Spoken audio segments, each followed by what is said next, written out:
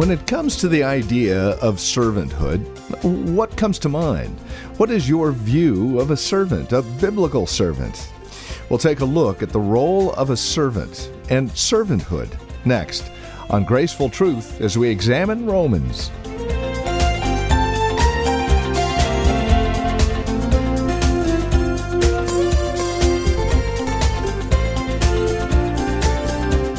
And once again, from Grace Bible Church here in Redwood City, welcome. This is Graceful Truth with our teacher and pastor, Steve Converse. We find ourselves back in the book of Romans once again, and we're taking a look at biblical servanthood and what servanthood really is. I think especially if we focus on TV, we can all come up with various ideas as to what a servant would look like. But from Scripture, we get a totally different picture. A marvelous picture of what biblical servanthood is all about. And it starts with a loving spirit. Let's take a look at this loving spirit together, shall we? Here's Pastor Steve Converse with today's program. You can turn over in your Bibles to Romans chapter 1. Last week we began to look at biblical servanthood out of Romans chapter 1, and I just want to read our text for us. Romans chapter 1, beginning in verse 8. Romans chapter 1, beginning in verse 8. Paul writes, "First I thank my God through Jesus Christ for all of you, because your faith is proclaimed in all the world. For God is my witness, whom I serve with my spirit in the gospel of his Son, that without ceasing I mention you, always in my prayers, asking that somehow by God's will I may now at last succeed in coming to you. For I long to see you, that I may impart to you some spiritual gift to strengthen you. That is, that we may be mutually encouraged by each other's faith, both yours and mine. I want you to know, brothers, that I have often intended to come to you, but thus far have been prevented, in order that I may reap some harvest among you as well as among the rest of the Gentiles.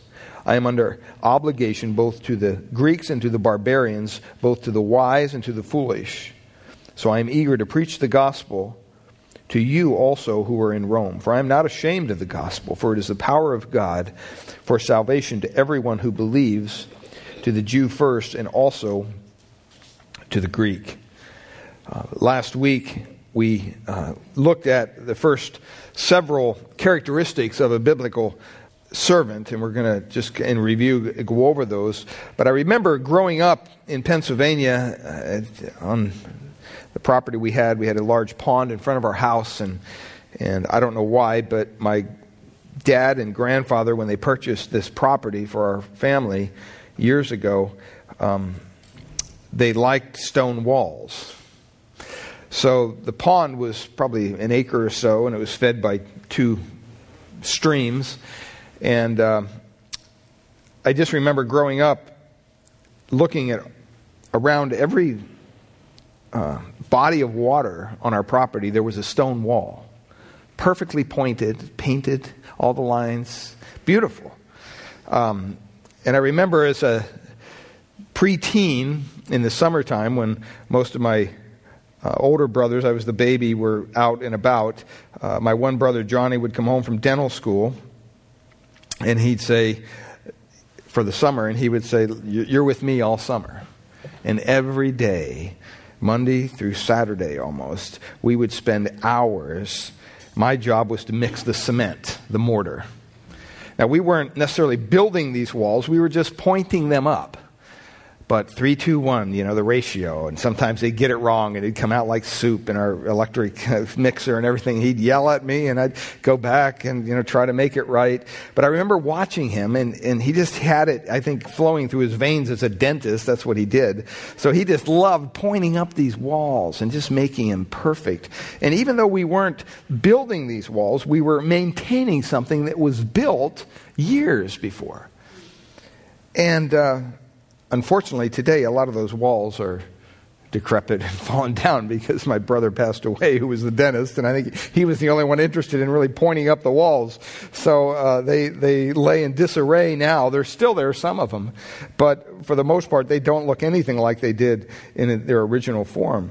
And as we go through this section of of Romans, Paul is kind of doing that to our lives. He's saying, I'm just going to point you up a little bit. I'm going to give you a little touch up here and there.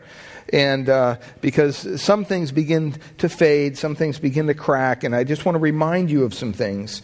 And so there's things here that Paul wants us to be reminded of.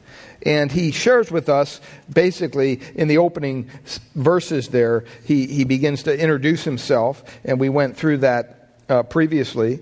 But you notice that he didn't begin by necessarily sharing his theology or his doctrine or his convictions or his goals or his purpose. First, he really shared his heart.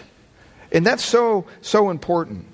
And I think that sometimes you have to, we can't just be dumping theology on people. We have to be able to reveal our heart to them, to show them that we care for them and that we're concerned for them, that we want to have compassion for them and on them. And rather than just focusing on theology here, he really basically is focusing on himself. He says, rather than just give you a bunch of teaching, he does that in the book of Romans, but he says, rather than just do that, I want you to know that I'm a real person. And that I'm not just someone that you've heard about that's bigger than life. That I'm a real individual, and I want you to know my heart. I want you to know why I serve the Lord. And that's what he begins to do. And last week we looked at the first one there, a thankful heart in verse 8. He says, I thank my God. He understood where the thankfulness should be addressed to. He wasn't thanking them, he was thanking God. So many times we get that mixed up. The Lord blesses us with something, and a lot of times we'll end up thanking the giver of that gift more than we do the Lord. And secondly, we looked at his concerned spirit in verse 9. Not only was he thankful, but he talks about that God is his witness, and he serves with my spirit in the gospel of his Son. And then he says this, without ceasing, I make mention of you in my prayers. And we discussed the idea that, if you're concerned for someone, you're going to be praying for that person. They're going to be on your mind. James Boyce, in one of his commentaries, he has a little section, and he suggests 3 reasons why sometimes our perfectly proper prayers go unanswered. Have you ever wondered about that? You're praying for something, there's a need in your life, it's legitimate, you're not in it for the wrong motives, and you're praying and you're praying and you're praying, and God is not answering. I don't know about you, but that's frustrating. That's like, come on, God, what do you everything's lining up here. This is the opportunity. Come on, answer this prayer. We can do this new ministry, or we can do this, or we can reach this person, or whatever.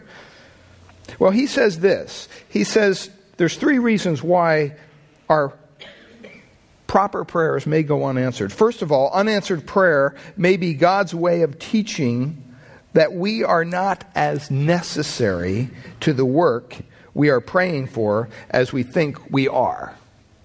And that's important. That's important to understand that. Sometimes, when we're involved in ministry and we're serving the Lord, we begin to think a little bit too much of ourselves. We think, oh man, boy, this Sunday school class wouldn't happen if it wasn't for me. Or boy, this fellowship team would fall apart if it wasn't for me.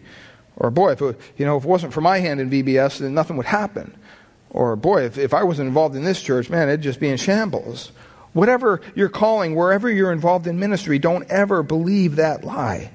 Because sometimes I think our prayers are good intentioned, but God is just saying, basically, you know what? I'm going to show you that you're not as necessary to the work of God as you think you are. And now here Paul wanted to go to Rome, right? And he wanted to minister to these people. He wanted to do it out of a sincere heart. He didn't have any ulterior motives here. But you know what?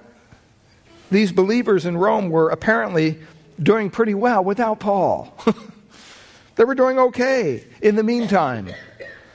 And while Paul maybe didn't have a wrong motive here, but God, I think, was maybe delaying his answer to prayer of him going there because we're not indispensable. None of us are. Secondly, Boyce says this, one of the second reasons our proper prayers may go unanswered is he may have other work for us to do. Sometimes we set our heart on a certain ministry, on a certain, maybe a person getting saved or a certain person we're reaching out to. And boy, we're just, pining away after that person. We're praying about them. We're trying to rearrange our schedule so we can spend time or do this or do that. And we're praying and God doesn't seem to be blessing it. And sometimes God is kindly, gently, lovingly saying, I want you to do something else. Yeah, you're gifted in this area, and yeah, you could do it in your sleep, but I have something else for you. I have something new for you. I want to stretch you a little bit. I want to use you in a different way. And see, with Paul, the Apostle Paul here, his ministry in Greece and in Asia and even Caesarea, where he preached to people like Felix and Festus and others, that was part of the ministry he was doing because he wasn't in Rome. And that was part of God's sovereign plan for Paul. If God has you stalled in a ministry and you're getting frustrated, you know what? The best thing to do is just serve Him right there. Just do what God has called you to do.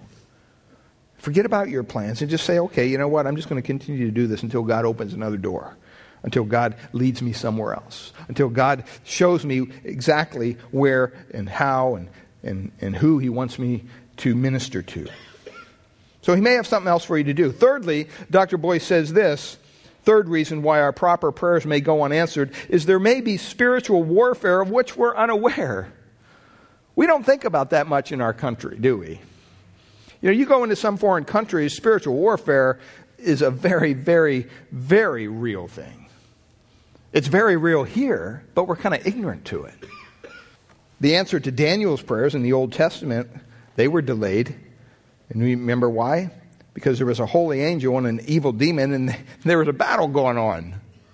And here's Daniel praying, God, answer this prayer. Can't do it. There's spiritual warfare going on here. Paul explains that our conflict is against unseen spiritual powers, and that prayer is our chief weapon. That's what he says. And we should use that in battle. Ephesians chapter 6, right? So we often don't know why our prayers are not answered in the time frame that we want them to. Maybe as quick as we want them to be. But you know what? Even during those times, beloved, we have to trust in and we have to submit to God and we have to submit to God's sovereign will. He's always prayerful, Paul is, because he knows that although he can thank God for everything that's been done, there's still a lot to be done. He's willing to do whatever it takes to be the solution to the problem, if it's in God's will. And that should be our goal. Paul sought to give to others, not only for what he could get, but for what he can give and receive. It's a two-way street. We also looked at the idea of having a willing spirit. A willing spirit. Verse 10. He says, always in my prayers, asking that somehow by God's will. He was willing to do whatever God wanted him to do. And he submitted himself, that's the next thing, submissive spirit. And then in verse 11, a loving spirit. Because he longed to see them. He desired to see them. It's kind of like when you have family that come and visit and they leave and you kind of feel that hole, It's like, wow, I kind of miss them. That's what Paul is saying here. Even though he hadn't been there yet, he still longed for them because he knew they were of the same faith. That's what we looked at last week. Today, I want us to look at, first of all, in verse 12, he talks about a humble spirit. We sang that song, Humble Yourself in the Sight of the Lord. He says in verse 12, that is, that we may be mutually encouraged by each other's faith. I don't know about you, but that is so refreshing.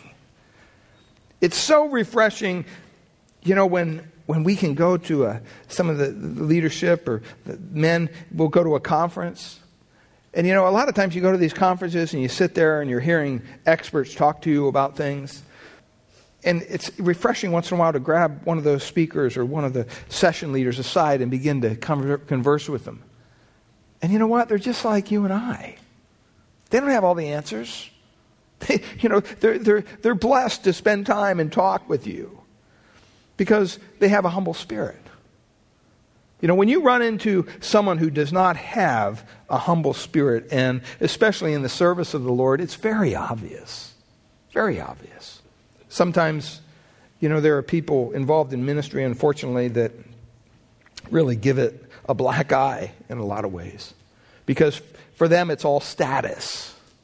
Somehow they think they're God's gift to the church. And boy, if they don't write the book or if they don't preach the message, then it's not worth listening to. That's not Paul's heart here. He was a humble man, even though God gifted him and used him incredibly. But he was interested in mutual benefit. Paul wasn't coming in as some spiritual expert to dispense some, big information to these Roman believers. Now, I know you don't know what you're doing, so let me come in as the expert and I'll show you how to be a Christian. No, he said, you know what? I want to be encouraged by you too. It's a two-way street. And that's the demonstration of his humility. I mean, there's a lot of people in the church today, unfortunately, and in ministry especially, that think they have so much to give, but they're unwilling to hear anybody else. They're unwilling to learn anything. They're not teachable at all. A true servant of God, beloved, should never, ever, ever feel superior to others. Now, some of us, that's a little easier to do than others because we can't. We don't have the capacity. We're not gifted with a great intellect or whatever. So, we understand our place. It's pretty clear. But sometimes you run into men who are extremely gifted. They have almost photographic memories. Any scripture's right on the tip of their tongue. And they just rattle it off. And boy, they know everything about everything. And man, those people can be intimidating. But you know what? It's neat to run into somebody like that that's very humble, that's just willing to sit down and talk with you at your level. Sometimes you hear some of these teachers on the radio or on TV, and I kind of chuckle because sometimes they'll say one sentence and it'll have 5 words in it that I never even heard of before. So they say their sentence, whatever it might be, and then they spend the next 5 minutes explaining what they just said. Well, now I said this. Now what that means is, why don't you just say it so everybody can understand? I understand that they're kind of on a different level, and that's just probably their personality. But we need to be able to relate to people. We need to have that humble spirit. Don't ever think that you're better than someone else because maybe you have something in your corner that they don't. We're all lacking in some form or fashion. And Paul says here, I want to minister to you and I want to impart my spiritual gift to you. But I know that because I'm going to do that, you're going to give something to me as well. And that's what ministry is. John Calvin once wrote this. He says, note how modestly he expresses what he feels, talking about Paul, by not refusing to seek strengthening from inexperienced beginners. And that's what these Roman folks were. He means what he says. 2, for there is none so void of gifts in the church of Christ who cannot in some measure contribute to our spiritual progress. Ill will and pride, however, prevent our deriving such benefit from one another.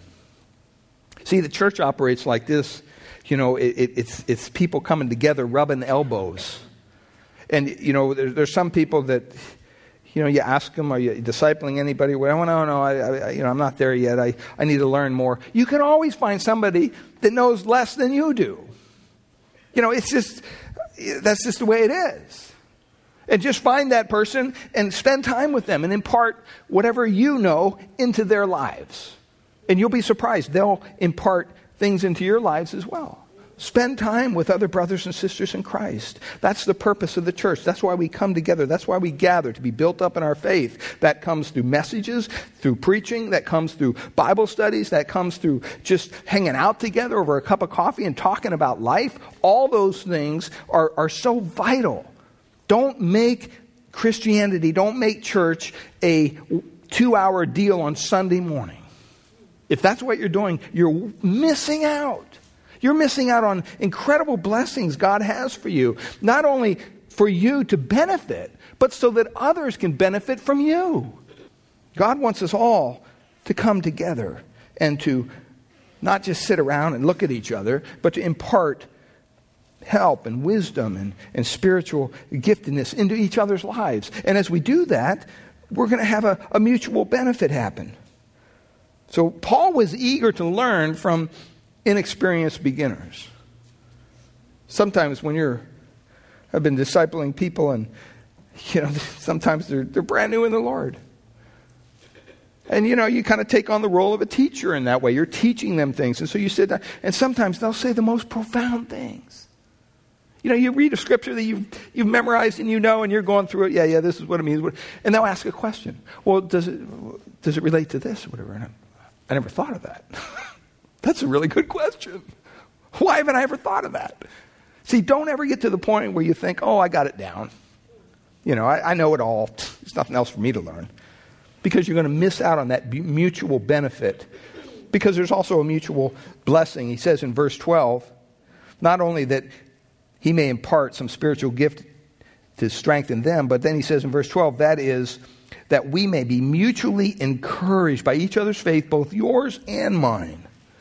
See, it's a two-way street. For every Sunday I come here and teach the Word of God. By the end of that time period of our fellowship time and interacting with people, somehow I walk away from this property each Sunday stronger in the Lord than I did before. And it's not because of what I'm doing. It's because of you. It's because spending time with you. And see, for my personality, that's the way it has to be. Because if it was just spend time with people because, you just like to spend time with people, I would never spend time with people. Because I'm not a people person. I'm just not. But I understand the value of investing time with other people. And that doesn't mean, that you're always going to reap a ton of results. Don't fall into that kind of a mindset. Always be willing to learn others. Let's come together. The humble teacher always says, hey, let's learn together. Everything I'm giving to you, I got somewhere else. I probably never had an original thought in my life. Well, maybe not that bad, but you know what I'm saying. I mean, there's a few things that really irritate me. There's a lot, but one of them is a pompous teacher. Just somebody who thinks that somehow they treat you as if you know nothing about anything, but they know it all. That just grates against me. And it grates against the heart of God too. In 1 Peter chapter 5, Peter directs these comments toward elders. And he says this in verse 2, shepherd the flock of God that is among you, exercising oversight, not under compulsion, but willingly. In other words, it's not a job. This is not a job. I've often told the elders, you know what? I mean, just so you understand, this is a calling. It's not a job. You could come to me next week and say, you know what? Sorry, the till's dry. We don't have any money to pay you. Unless God clearly opened up a door somewhere, I would go get a job and I would continue to do what I do. Would it be harder? Sure. This is a blessing to be able to be at a church where you're able to do this full time and to I was going to say make a living at it, but that's really not the case. It's more you're just freed up from other things to focus on the things of God. That's a blessing. I don't do this under compulsion. I do it willingly. And he says there in 1 Peter, as God would have you, not for shameful gain. In other words, it's not for a check, but eagerly, not domineering over those in your charge, but being examples to the flock. And when the chief shepherd appears, who is Christ, you will receive the unfading crown of glory. Likewise, verse 5, you who are younger, be subject to the elders. Clothe yourselves, all of you, with humility toward one another. For God opposes the proud, but gives grace to the humble. Humble yourselves, therefore, under the mighty hand of God, so that at the proper time he may exalt you. The problem is we get caught up in exalting ourselves. We think, oh, wow, we're worth this. I need to kind of promote this or promote. No, we don't. Let God promote you. Well, it is our prayer here at Graceful Truth that God would reveal His grace to your hearts through the teaching of His Word each week. And we trust you're currently involved in a Bible teaching church in your area.